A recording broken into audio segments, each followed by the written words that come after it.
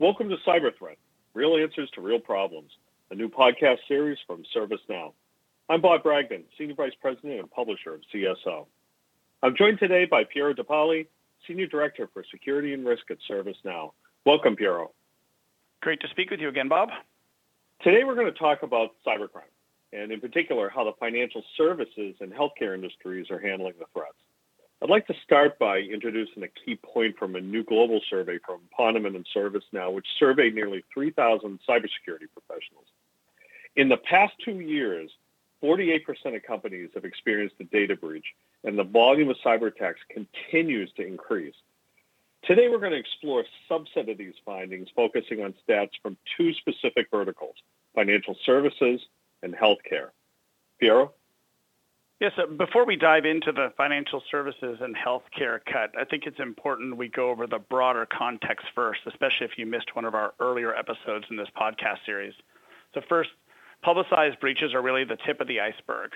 The survey was conducted in 9 countries, hitting just under 3,000 people, and included organizations that had about 1,000 people or more. And half of them had a data breach. This is significantly higher than what gets reported in the news all the time. The damage to brand reputation can be catastrophic, particularly with consumers, and the economic impact of these can be really serious. Even for a breach as little as 10,000 records, the cost on average is $2.8 million. And if you were to scale that to millions of records, the bottom line here can be enormous. The second point is that hackers are accelerating their attacks. 54% of the people surveyed said that they saw hackers using things like automation, machine learning, and artificial intelligence to attack them.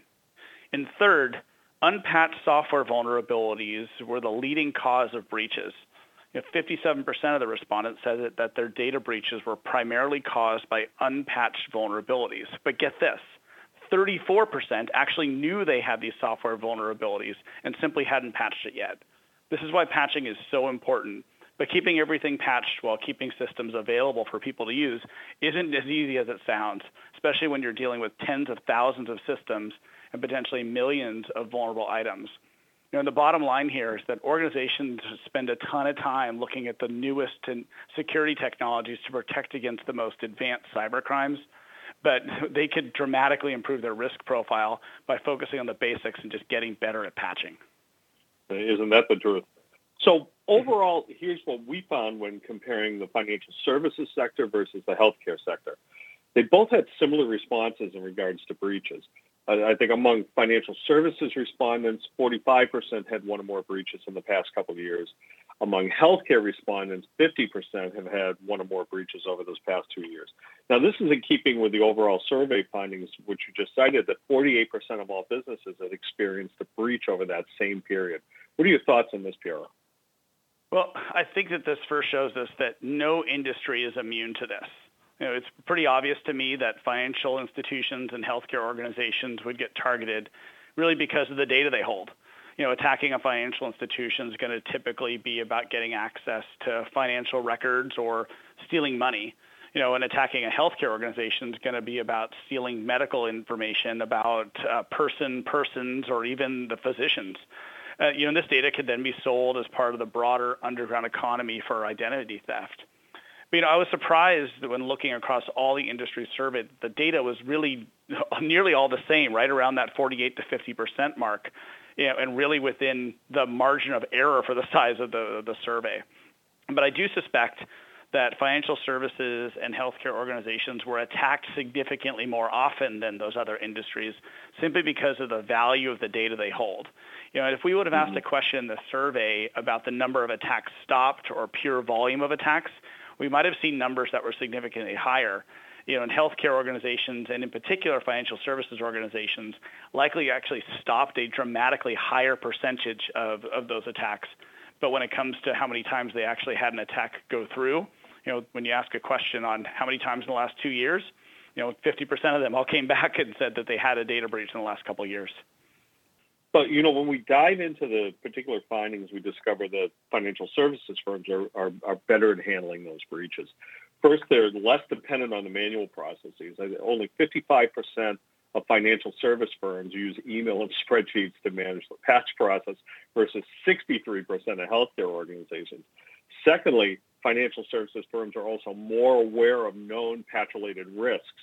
47% of them are breached due to an unpatched known vulnerability versus 58% for healthcare organizations. Neither are stellar, but there's a clear difference. So, Pierre, what's your take on those findings? Well, I think this is really the first place where we started to see some real differences in the data, where the data for financial services companies and healthcare organizations really started to separate from the rest of the pack, and actually where financial services started to separate even a bit from the healthcare side. So maybe let's start with how most organizations are actually handling the patching process. We talked about emails and spreadsheets. There's a few things that happened before there. They typically have a commercially available vulnerability scanner. It scans all those known devices on the network as well as discovers new devices on the network, and then it scans for a set of known vulnerabilities. And these vulnerability management products do a really nice job of finding those vulnerabilities. But the next step is, what do they do with the data once they get it? They're typically going to take all the results, look for the most critical vulnerabilities using the CVE, or the known as the Common Vulnerabilities and Exposure Description, and then use the CVSS, or Common Vulnerability Scoring System, score, which gives it a number on how severe it is. They'll then take those most critical ones, take the scores along with the IP address of the system that has the vulnerability, and dump it into the best data repository they have, which is a spreadsheet. And then they take that spreadsheet and they want to go hand it over to the patching team. And what do they do with that? They use the best communication tool they have, which is email. So you essentially have one team that's found the vulnerabilities who throws it over the wall to another team, and it sits in an alias or in someone's inbox until they decide to do something about it. But if you put the entire topic aside for a second, this is kind of exactly what we do in our daily lives. When we're overwhelmed with data, we put it into a spreadsheet. It could be things like sorting through a list of people to invite to a party, organizing a family calendar or schedule, or even managing chores around the house. This is exactly what's happened to organizations in the patching process. The volume of vulnerabilities and systems has just skyrocketed, but the staffing hasn't really grown at that same rate. These processes are entirely manual for most organizations, but we have seen financial institutions be less dependent on these types of manual process, which has helped them be better at this than healthcare organizations and, frankly, all the industries at large. Before we continue with our conversation, I want to say a few words about our sponsor. CyberThreat, Real Answers to Real Problems, reports on the latest statistics and news around cybersecurity and is presented by CIO.com in partnership with ServiceNow. To learn more, visit servicenow.com. Now back to the show.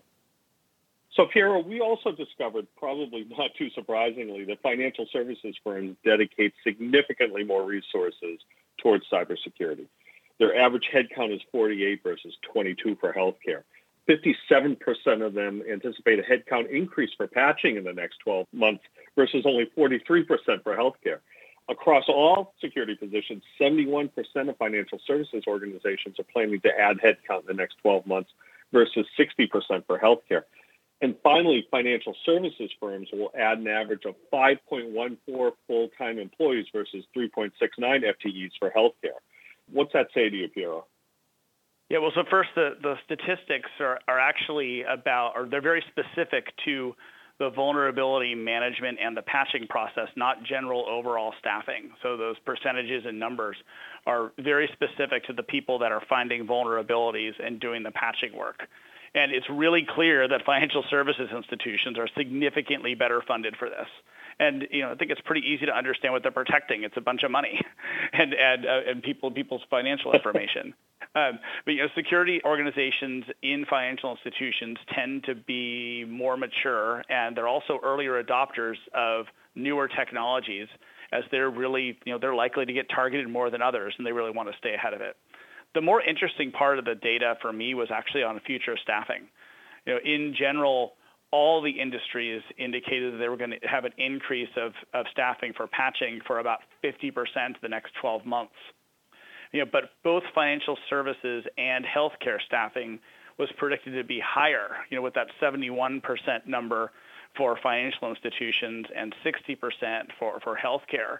I think this is actually really great news for consumers, with these two important industries that everybody listening probably has some relationship with one or many of these types of organizations, and can hopefully result in better protection for all of us across those different industries. But the financial impact is much more severe for healthcare than it is for financial services. When we looked at the cost per record at financial services firms, it's $206, but at healthcare firms, it's $408, nearly twice as much. What's your take on that? Yeah, so I think this is really about the type of data. And the type of data here really matters, and it represents what people are willing to pay for it. Having money stolen or a credit card number stolen is no fun for everybody, but there are protections for most of this. Money can generally be replaced, but for healthcare, these records are unique and not replaceable. A credit card number can be voided, a transaction canceled, and if you've ever had this happen to you as a consumer, a lot of times the fraudulent charge is actually reversed, and there are actually no consequences to you as a consumer of this happening. But if you look at healthcare, there are significantly more consequences, because a healthcare record just simply can't be replaced. You can't void it and start over. It's a healthcare record about you, and so there's significantly more value on that, because especially when it turns into something that's used as the basis for doing some identity theft. Mm-hmm. So we have time for one last question. Piero, what are the key takeaways for IT and security pros here? So I think first is that breaches are a boardroom issue now, and I think CISOs have a real opportunity to change things as they become a topic that they need to talk about in quarterly board meetings. So I'd really recommend the following. The first thing is take a real unbiased look at where you are today in this patching process. Evaluate how you stack up in patching vulnerabilities, look for some problem areas, and prioritize them based on the risks they create. The next one would be to look for places to make a real impact with not a lot of effort. Look for small things so you can start to see some benefit right away. The third, and maybe the most important one, is breaking down barriers between security and IT.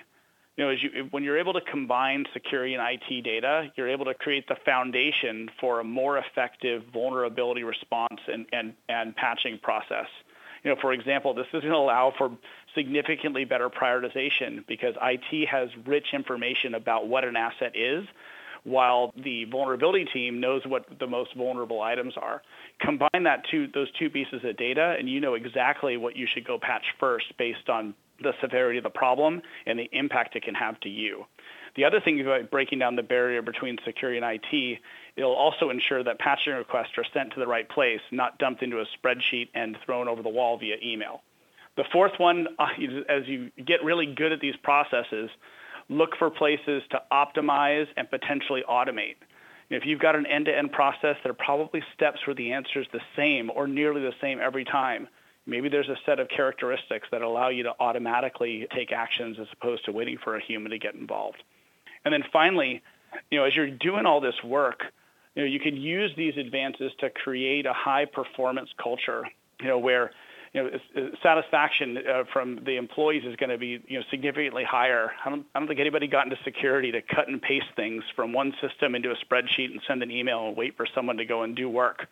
With the net negative unemployment that we see in the security industry, this can be a great way to start to retain staff as well as attract staff, because you're doing work that's going to be more valuable as opposed to dumping information into spreadsheets and sending something over to another team and hoping that they're going to do something with it. So definitely look at those areas, but using automation in a system can really, really help. Great. Well, thanks, Piero. That's some great advice. And thanks for listening to today's episode of Cyber Threat, Real Answers to Real Problems. Be sure to join us for additional episodes by subscribing to the IDG Tech Talk channel on SoundCloud and iTunes.